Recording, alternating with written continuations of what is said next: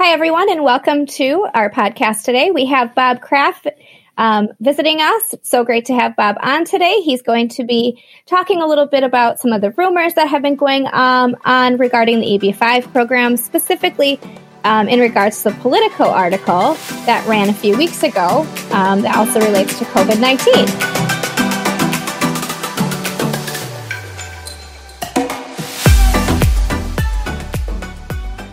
Bob, so nice to have you here today with us. Oh, thanks. It's great to be here, Jessica. And so you're out in Oconomowoc working from your home office, right? And I'm in our headquarter office in Milwaukee, trying to be responsive to clients that have questions and keep things going. So I appreciate the opportunity to speak to our audience. Yeah, absolutely. I know we're all doing this remotely and finding new ways to stay connected to each other. So we're so glad that we're able to do this podcast today. It's different, isn't it? It is. Yeah, I can't wait till we can get back to work nationally and internationally, back to full blast. So hopefully soon. I think we're all feeling that way. Absolutely. It's crazy. So, Bob, regarding the Politico article that ran a few weeks ago, I know so many people some people tend to believe the rumors, aren't sure what to think. Can you tell us maybe, is there any truth to that? And what is IIUSA's position on the changes stated in that article? Well, it was dead on arrival, I guess. And with respect to, was there any truth to the idea being floated? Mm-hmm. It was discussed, not by IIUSA. IIUSA wasn't involved. We were kind of caught off guard. But as soon as a staffer of one of the senior senators in the government floated the idea, it was shut down right away. It was really surprising to us. Now, we are in agreement that more visas are required and needed. So that part of it we're very supportive of, although they had a very aggressive number, which realistically would never, ever see the light of day.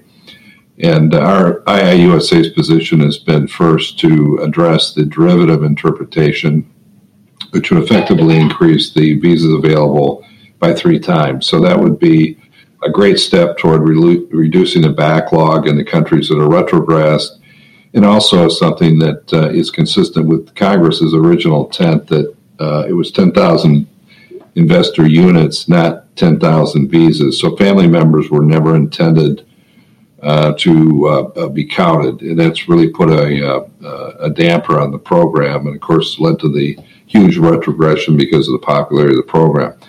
Reducing the minimum investment number from 900 to 450 just as a non-starter, that's less than what we had before. Right. And we were in support of, there had to be an adjustment to the number. It had not been adjusted since 92, and if you just figured in inflation from those years, 900,000 was a reasonable number, and it brings it into line with other country investment immigration programs. So I guess just to finish that thought, IIUSA was not involved in it. We did not support it. We would not support it.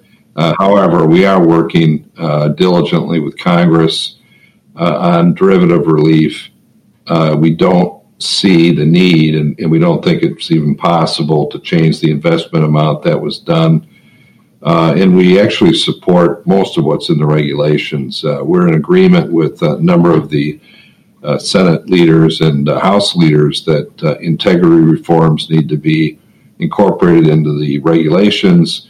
And we're looking for a long-term authorization of 3 years. And we're hopeful that as part of the economic stimulus discussions, which we're involved in, that EB-5 will be an important part of the initiative to get the country back to work again. Similar to what happened in 2008, it provided capital that wouldn't have come if not for EB-5, and then got us kind of getting out of that financial collapse back in the 2008 period. And we see the same possibility here, and we're hard at work trying to convince members of Congress to include that, as part of another phase in the efforts that are being discussed to spur the economy. You mentioned the industry and what IIUSA is currently doing, but what can others do in the industry to help support IIUSA's efforts? Well, that's a really good question, and we actually had a podcast yesterday for our leadership group, which is going to be distributed to the entire membership of IIUSA, and then will be made available on the iiusa.org website. And the speaker has expertise in lobbying Congress and laid out what local people interested in EB5, whether they be regional centers, economic development groups, developers, construction companies, etc., attorneys, how they can approach their local representatives and senators to effectively lobby for an improvement in the program, especially in this time of need. So we're asking all members to continue to build their relationship with their local representative's office and put on a national push to sell the benefits of EB5 and what it really can do at no cost to the American taxpayer to spur economic growth and development, to preserve jobs, to bring people back to work and get everybody employed once again. And what do, I guess, you see as a future for EB5? And is there a place for EB5 in a future COVID-19 relief package? Well, I mean, it absolutely. And, what it'll look like exactly, we don't know yet. But, I mean, we're recommending, number one, derivative relief. So, as I said earlier, that would increase the number of visas available by 2/3. And that simple change, which is just interpreting the original law correctly, over the years, for some reason, they began counting family members. Mm-hmm. That was not the intent of the law when it was established in 1990. And then 92, the Regional Center program was a pilot program to make it a little bit easier to qualify from a job creation standpoint. Senator Kennedy was the author of the bill, and his intent was 10,000 investor units. And then over the years, the program wasn't used to its full extent until probably the late 2000s. And nobody had noticed that during the early years of the program that the USCIS was counting family members against the cap. That was not the original intent. So we're asking for just a simple interpretation change which would have a big impact on the program in a positive way. And we think that's a logical, fair request, especially given the impact, positive impact that EB5 can have on the economy to get us out of the ditch. We're looking for some things that Senator Grassley, Senator Leahy looked for, which were integrity reforms to protect the investors and to bring a little more discipline to the program, which protects really everybody. Our objective has always been to do it right, be conservative, and make sure that the investors receive what they want, that's gain access to the United States, and then have their capital returned. And we're one of the few regional centers that's been able to do that. And we're also in an elite group in terms of there are only 8% of the regional centers that are operating today that have more than 10 years experience. 8%, it's a small number. And then you put on top of that the regional centers that have returned capital, gone through 526, 829 in a very strong way. 829, we've been 100%. So we're in a very special class. So anything we can do to protect and bring more discipline to the industry is good for the investor ultimately. And the economic benefit to the country, especially now, and it's been significant over the last many years, and it helped get us out of the 2008 financial crisis when banks weren't lending. We became a very important source of capital to get projects initiated and moving, and we created a lot of jobs. The new program that we're looking for with derivative relief would generate 586,000 jobs over a couple-year period of time and bring in almost $100 billion in total capital to the United States. A big chunk of that being EB-5, but the other is bank financing, construction loans, et cetera, that would be possible because of the EB-5 piece, which won't be possible for a while because of the way we've contracted. So I think that what will happen, to answer your question on COVID-19, because of the many stimulus packages that are being considered right now, the first one was signed. That was a $2 trillion infusion into the U.S. economy. That was great. That's a start. And then there are going to be some add-on packages that may address infrastructure, may address urban distressed areas and rural. And we're perfectly positioned and capable of assisting the government in getting the economy going. So exactly what package it might be, we're not sure, but we are in dialogue daily with Congress. And I know you talked a little bit about positive impact and a future for the EB-5 program, and you may have touched on this briefly too, but if there are any members of Congress or staffers currently listening to this podcast, what would you tell them about what the EB-5 program can do for the U.S. to aid in economic recovery post-COVID-19? Well, one of the big things right now is just job retention. And part of the EB-5 program, one aspect of it, there's a category that allows EB-5 money to be placed into businesses that are troubled. But the definition in the regulations is a little tight and it's a little confusing. So we're recommending an adjustment in language. It's one simple sentence, which will make it easier and clearer for regional centers to bring money into businesses that are troubled right now, and most businesses are, to reestablish their job count and also be approved for EB-5 status. So that would be a big help. And again, there's no cost to the government. It actually makes money for the government, and most importantly, and more importantly, is that it would preserve a lot of the jobs that have been lost, allow companies to bring people back. We think that's a very important ask, and one that all representatives of government should be very receptive, the House, the Senate, and the White House. There have been discussions with the White House with respect to the benefits of EB-5 potentially as a no-cost, very precise strategic driver in certain areas of the economy that are very critical to getting us back, in good shape.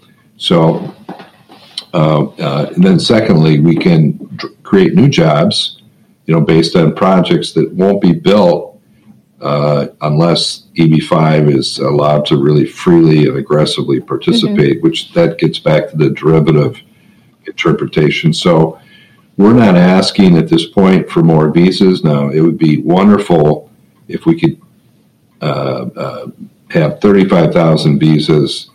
That would really open things up significantly. That would totally wipe out the backlog, the retrogression issues from a couple countries, open those markets back up again, because there's a very strong interest in the United States. And I think especially after this worldwide pandemic, that people are starting to think a little differently about going to other countries.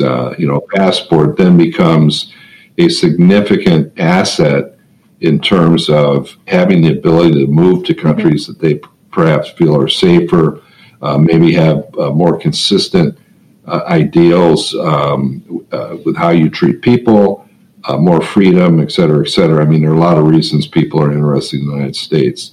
So along with that, migration comes not only investment in EB-5, but these folks buy homes, they pay for schools, et cetera, buy cars.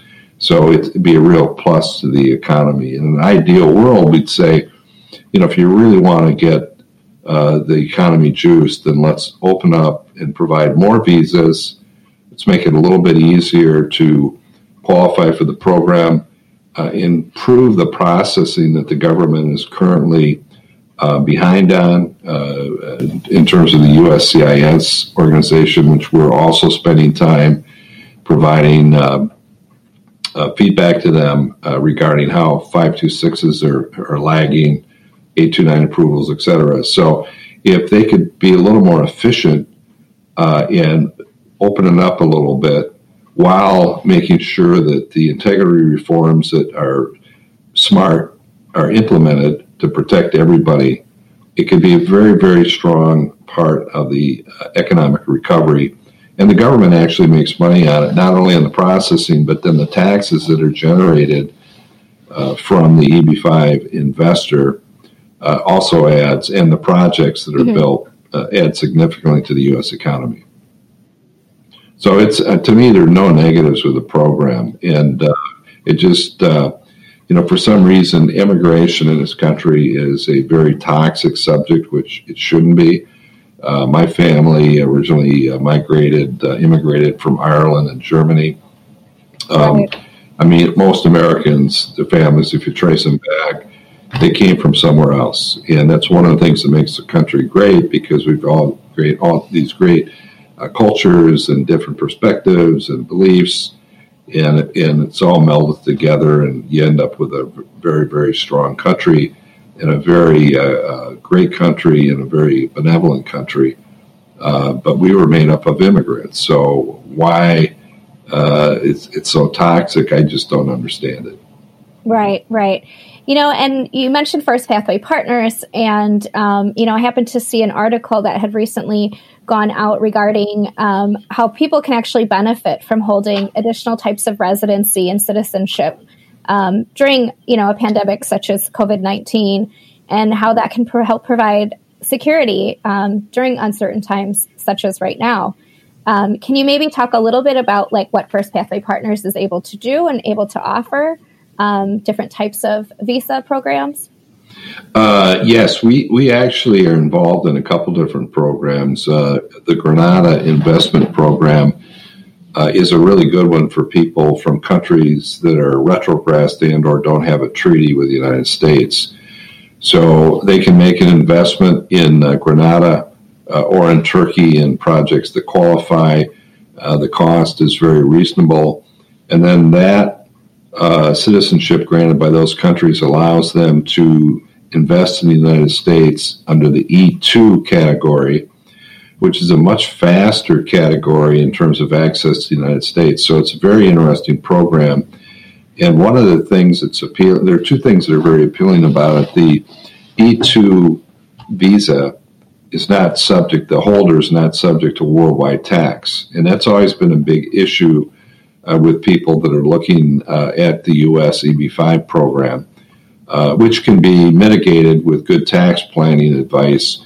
And we recommend that they talk to a tax attorney. And based on the country they're coming from, we have people that have expertise dealing with those countries, and also how to set up the proper mechanisms to mitigate tax obligations in the United States. So it's not as onerous as people think in terms of the tax hit. But under E2, there is no worldwide tax requirement. So that's very popular with a lot of people that might have substantial holdings in other countries and really don't want to get tied into that whole thing. It's also faster because the E2 applications are processed in the local country's consulate office rather than USCIS in the United States. The consular offices, and they're not all the same in terms of efficiency, but they're much faster than USCIS. And we've built really good relationships with the consulate offices around the world. And in many cases, someone can be qualified for it within a 9-month period of time. And that's on the outside. Some go much faster than that. So the due diligence is still very important, and that's very similar to EB5. So lawful funds, make sure there's no criminal backgrounds, that type of thing. And the government checks that very closely, and we assist in that. But in terms of the processing itself, those offices aren't as overwhelmed as USCIS is. So they're very efficient, they're fast, and it's a great way to go. Then once you're in the country, you can apply for EB5 if you're looking for permanent residence.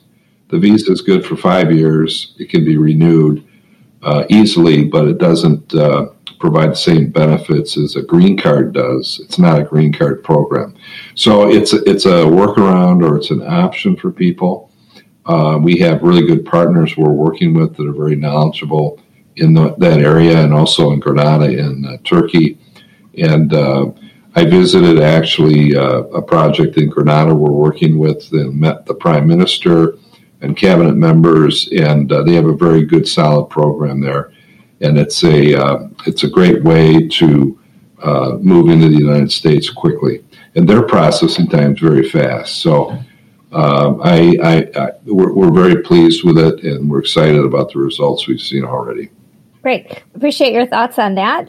And, as we come to an end here today, I just want to thank you again, Bob, for your time in addressing the rumors, and, talking a little bit about the COVID-19 relief package and IIUSA status on that. And did you have any final thoughts for our listeners today? Yes, there was one other. There was an article that was written by an organization out of the West Coast that criticized IIUSA for being opposed to what came out in the Politico article, and that's just not true. Mm-hmm. We were not involved in the 450 and the discussions on 35,000 visas. We knew that it was a non-starter, but we are not opposed to more visas, and we've been working hard at changing the derivative interpretation so that those don't count against it. We think that's the best way to go, and it simply is not true that we're opposed to more visas, and that was someone trying to get a little bit of press or whatever, and that got out in some circles, but we didn't even acknowledge or respond to it publicly because it was just a ridiculous statement. And we've done a good job, I believe, of communicating with all our members worldwide, keeping them informed, providing good education, providing updates on what's happening with the law. We encourage people to join the association. We have a first-year package that's reduced rate. We've had great success since January building the membership. We're very aggressively talking to chambers of commerce and economic development groups around the country to build the membership, and we've been successful in doing that. And our worldwide membership group has grown as well. So there's a lot of interest in EB5 and in IIUSA, and I'm real proud to be involved with it. It does a great organization. It does a great job as an organization on the advocacy standpoint and education. So if you're interested in information, you're not a member, I'd encourage people to go to iiusa.org and look at the packages available and the benefits of being a member. Great. Thank you so much, Bob. And thank you again for your time today and for your thoughts and providing us with some additional insight.